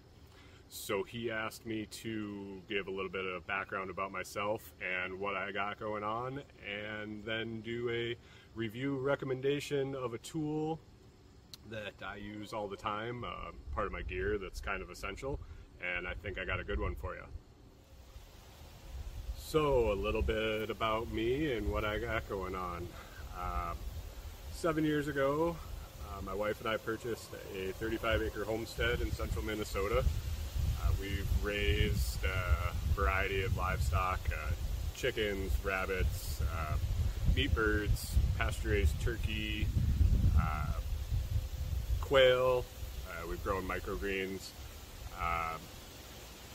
and we've enjoyed and learned from all of it. We really tried to do everything by the book and follow all the regulations. And Minnesota, that's an interesting job in itself. We both worked full-time and didn't really ever have enough time to put into the homestead to make it a business. And we hate the winters here. It's brutal cold. Tim knows, he's got the same kind of climate up there in Canada. But about 2 years ago we decided we were done with this and we wanted to go and travel around for a while and find a new location. So that started the Lots Project. We're converting a 32-foot travel trailer to be able to boondock, be off-grid, installed solar and a composting toilet, all sorts of fun stuff. Videotaped it all. I'm working on getting those videos produced, and then we're going to document our trip. And hopefully, eventually, we find some place to settle down that's more conducive to our weather liking and our regulation liking. So that's what the Lots Project is. My wife also runs a social media account for our 3 enormous dogs. We have 2 St. Bernards and a St. Bernard Great Dane mix. And so for the tool review, Tim asked me to pick something that is important in my gear. I'm a service tech in the petroleum industry. For the last decade, I've kind of worked in all sorts of maintenance, machine operation, real hands-on fixing type of thing. And I actually got this about a decade ago from an employer as a gift, and I've had it in my pocket every day since. It's a fantastic tool. I use it every day at least once. It's the Leatherman OHT multi-tool. It's fantastic. It's held up, like I said, for at least a decade. I use this. It's in my pocket no matter what I'm wearing, dressed up, working, around the homestead, on the job, and I panic when I lose it. If I don't have it in my pocket, if I left it somewhere, I literally panic. So it is definitely one of the most important tools in my life. Kind of goes right along with my carry flashlight. So I will go through everything that this has and I strongly recommend it. Obviously, I've carried it for a decade. So this is what this tool has to offer. It's got a nice pair of pliers, several different areas to grab stuff, a needle nose. This will grab onto bolt heads really nice. A wire cutter. This locks so it won't slide in and out.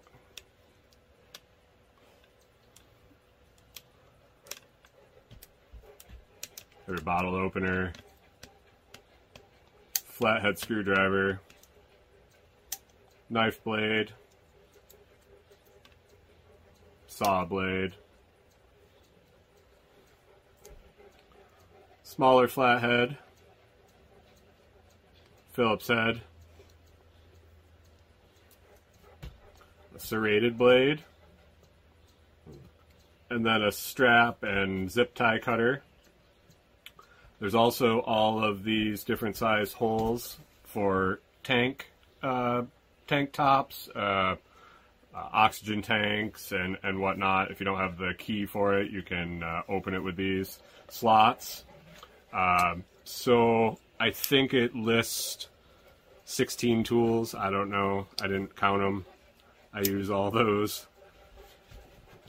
But there is one more interesting feature of this. Comes in handy every now and then. If you see this hole right here, you can take a number 8 rod from, say, a gun cleaning kit or any sort of thing like that. You can make up tiny tools if you're handy, but it screws into that and it becomes a handle. Just a little bonus feature that can help you out in a pinch.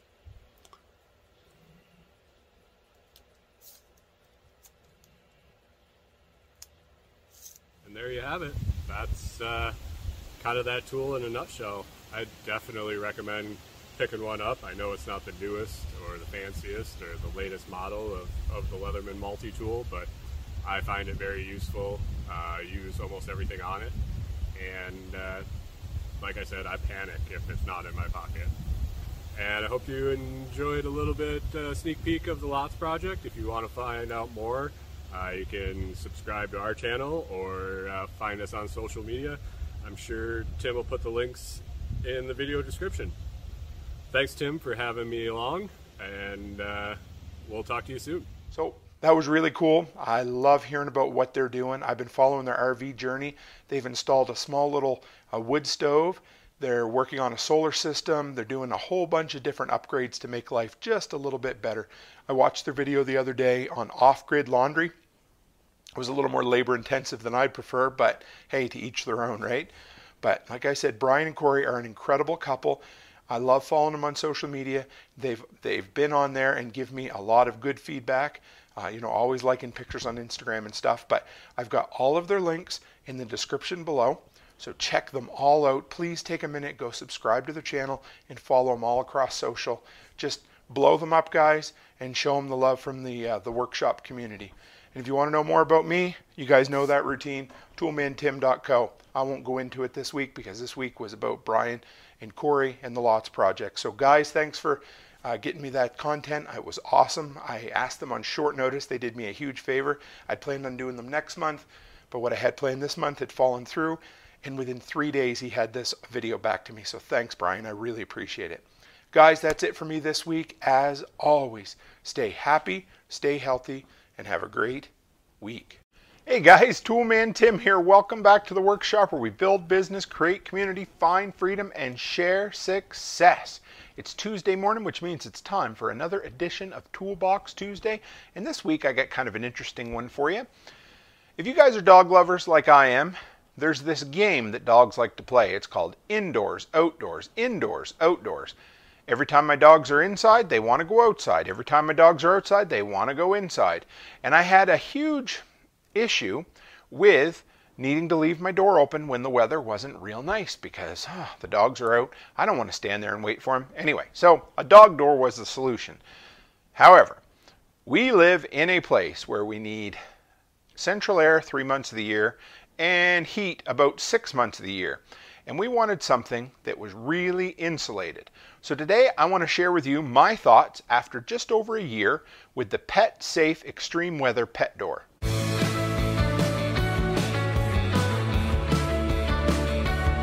Alright guys, real quick before we dive in, anything you want to know about me, run by toolmantim.co. You'll find the monthly newsletter, weekly podcast, social media links.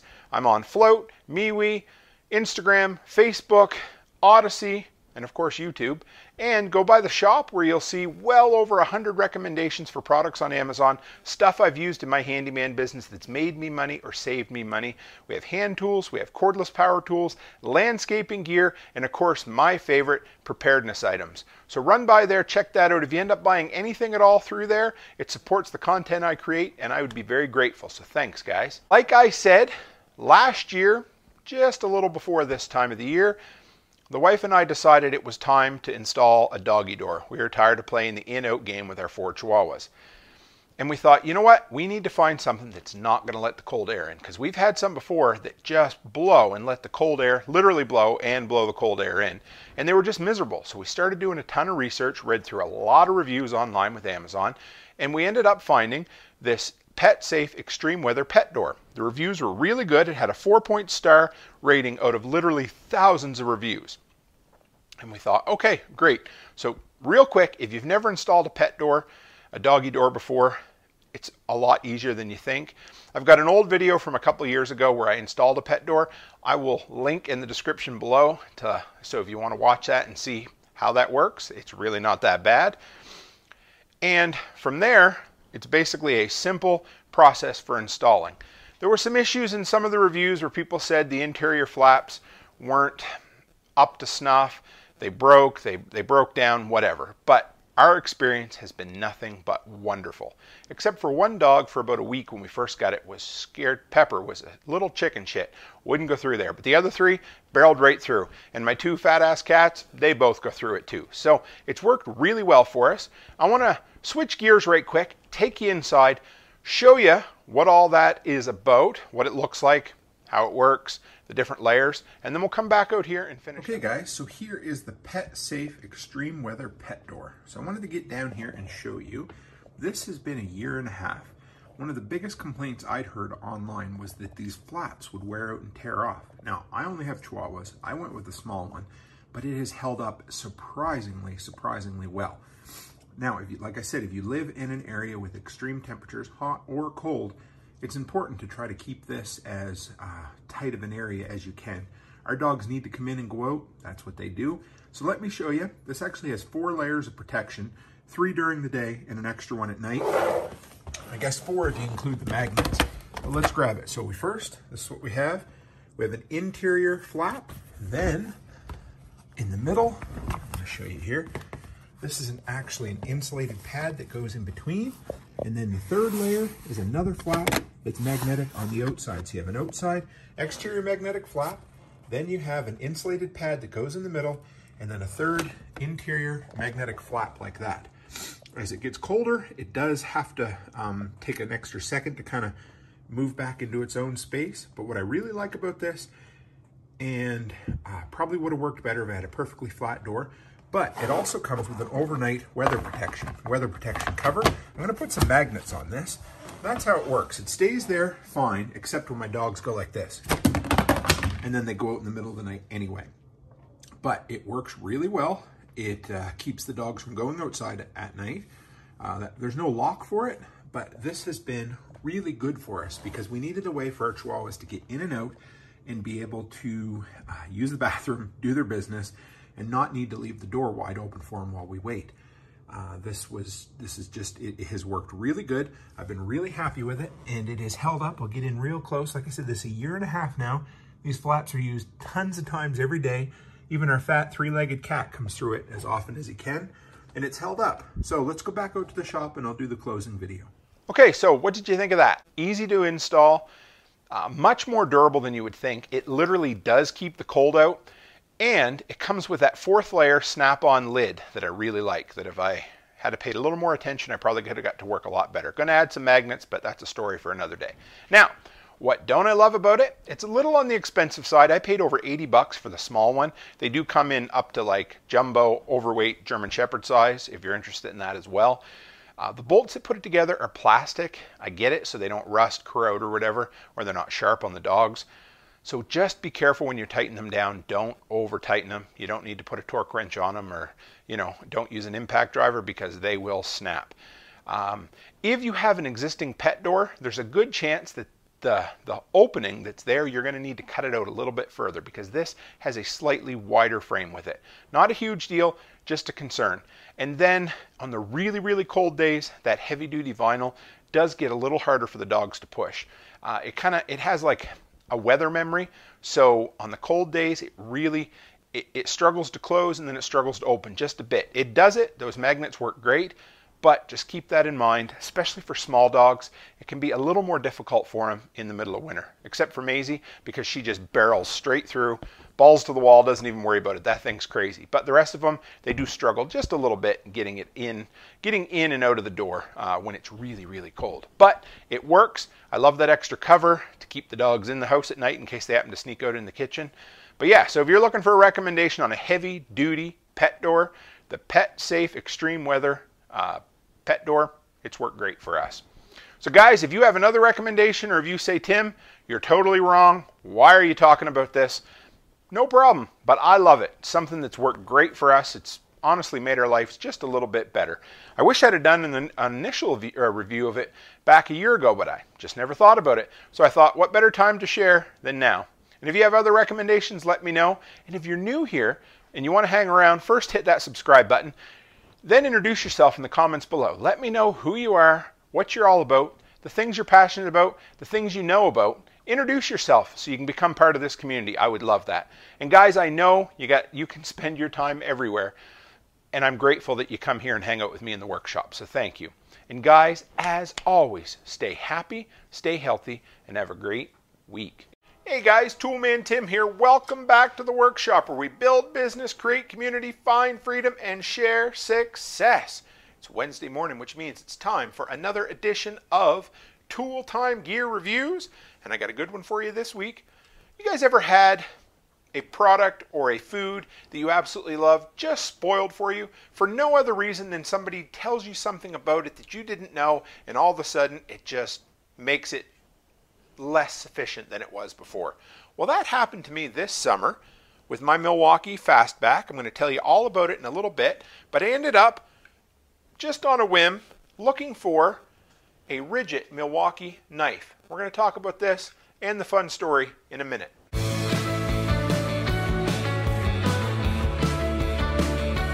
Okay guys, if you're new here and you want to know who I am, run by toolmantim.co. That's toolmantim.co. You'll be able to find the monthly newsletter, the weekly podcast, all my social links, and most importantly, the shop, where I have way over 100 Amazon products, things that I've used in my handyman business that have made me money or saved me money, solutions to problems, and a ton of different categories. We have hand tools, we have cordless DeWalt tools, we have landscaping, painting gear, and my favorite category, preparedness items. So if you want to check that out, run by there. Anything you pick up, I get a small commission, and it helps support the content I create for you guys. So thank you. All right, so like I said, a few years back, I was always a big Caesar salad fan. Ate it everywhere I went. Anytime we went out, I'd always get a side of Caesar. Until one day my wife says, honey, did you know there's anchovies in the Caesar salad dressing? And just like that, nothing changed. They didn't change the ingredients, nothing like that. But all of a sudden, my brain said, oh, anchovies in Caesar salad dressing? And for a lot of months, I couldn't eat it anymore. And you might think, Tim, what the hell does Caesar salad have to do with a Milwaukee knife? Well, let me tell you. So you guys know that I love the Milwaukee Fastback. And spoiler alert, this is still my go-to utility knife. However, here's the thing. I used it all summer in my tool belt, going up and down the ladder, putting my vinyl siding on the house.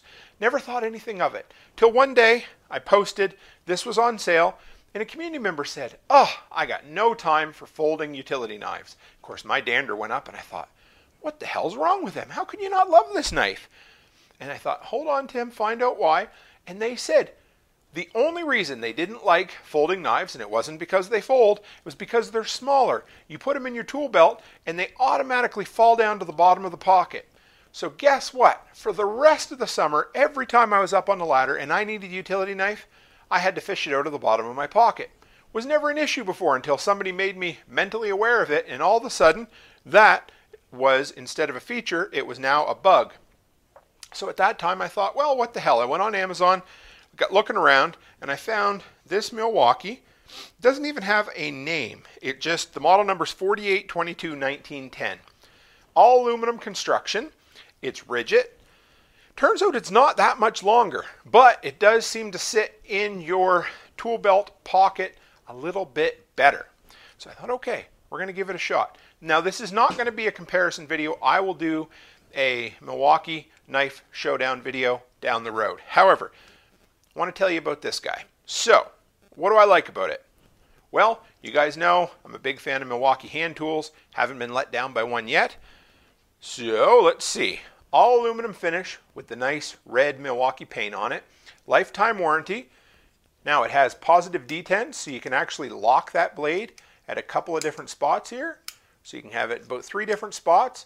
Now, you might notice you can even leave it out like that. And one of the warnings I heard online was be careful, because sometimes you don't realize it's still sticking out. The plastic slide release is on the side, which isn't the end of the world. It has a really weird springy feel to it. It doesn't feel like it's going to last forever, but so far, so good. The underside is kind of like a rubberized, knurled finish. Quite cool. Gives you a lot of good grip. What I like about this, not going to compare. What I do like about it is it's a nice, strong, rigid knife. It's thicker than I like, bulkier than I like. However, in some instances, I can see where this would come in handy. It's not going to be my everyday carry, but I'm not comparing it to the Fastback. Don't do it, Tim. In the bottom here, it has room to store extra blades. It says 5. I got 8 in there, and I could probably jam a couple more in. It has the patented one-push button Milwaukee blade release, which I love. And if you guys are looking for a good quality utility knife blade, DeWalt Carbide are the cat's ass. I love them. So this is pretty easy. Seems to fit a little bit. You got to be perfectly perpendicular to go down like that. Nope, hang on. See, a little bit tricky. There we go. I think I got it that time. But what I find is it does, it also helps if you push the right button and not the slide release instead. There we go. And that's it. Real simple, real nice design. Real solid aluminum. So if you are looking for a, this is what I always called a carpet layers knife when I was a kid. This is, they always had those silver Stanley ones that my dad had one that looked like it come over on the Ark with Noah. But this, a little bit lighter, feels a little sturdier. It's not my everyday carry utility knife. That's still this one over here that we won't speak of right now because we're going to do a different video down the road. This guy has a 4.2 star review out of 100 or so reviews on Amazon, not a ton. There's a real mixed bag of stuff. I love going through the Amazon reviews to see what other issues other people have had. And there were a few, but the main ones were, number one, a lot of people not getting the knife that was described online. And that is a bit of an issue. I like this. This is a really nice knife, but it's not the one that I ordered either. I also ordered one that had a little hook in it, something I don't ever use, but it's that wire stripping hook. It says it's good up to 10 gauge. This does not have it. Maybe they've eliminated it in the newer models, but the picture and description on Amazon still says that. And the other concern that a lot of people had was the slide release button is plastic, and a few people have had it pop off or break on them. I've been good so far. I'm happy with it. This definitely meets the Toolman Tim seal of approval. If you're looking for a solid, rigid, straight utility knife that doesn't fold, has no give when you push on it, I like it. Feels good in the hand. Somebody with, fingers that aren't sausages may not enjoy it quite as much as I do, but this is held up good, and I'm okay with it. Am I ditching my Milwaukee Fastback? Oh no, this is still my go-to everyday carry in my toolbox. I don't have enough rental space, in my toolbox for 2 knives, so this is the guy I'm still carrying. But if I need a little extra pressure, a little extra stability in a knife, or honestly, if I'm just working around the garage and I don't have my toolbox out, this will be my go-to for the time being. So I hope you liked that look. My thought process in trying a new tool. Sometimes we need to be open to new things, because sometimes I'm not. I get like an old man yelling at clouds and stuck in my own way. But I did enjoy this. And you know, if you're looking for a nice single blade utility knife, this will work. It's got that little hook area down there that I didn't show you, that you can, you know, put a, I don't know, like a carabiner or something on it so you don't lose it. But yeah, I enjoyed it. If you guys have used this, if you had problems with it, let me know. If you enjoy it, if this is your go-to. A couple community members I talked to said they love the Irwin straight knives. So if that's your cup of tea, let me know as well. And if you're new here, introduce yourself. Let us know who you are. Become part of the community. Hit the subscribe button. Stick around. And you guys know I always appreciate you can spend your time and your energy in so many places, and yet you're willing to come by and hang out with me in my workshop. So thanks, guys. I do appreciate it. And as always, stay happy, stay healthy, and have a great week. Thanks again, guys, for dropping by the weekly workshop. A new edition drops every week, so keep an eye out. And if you're looking for a solution to such problems as, I spilled paint on vinyl siding, or I can't get this heavy picture to stay on the wall, stop by toolmantim.co and check out the Today's Tool section, where I share products and tools that have either made me money or saved me money personally or in my long-running year-round handyman business. And if you found value in this content, please take a moment and share it on your social platform of choice. And as always, stay happy, stay healthy, and have a great week.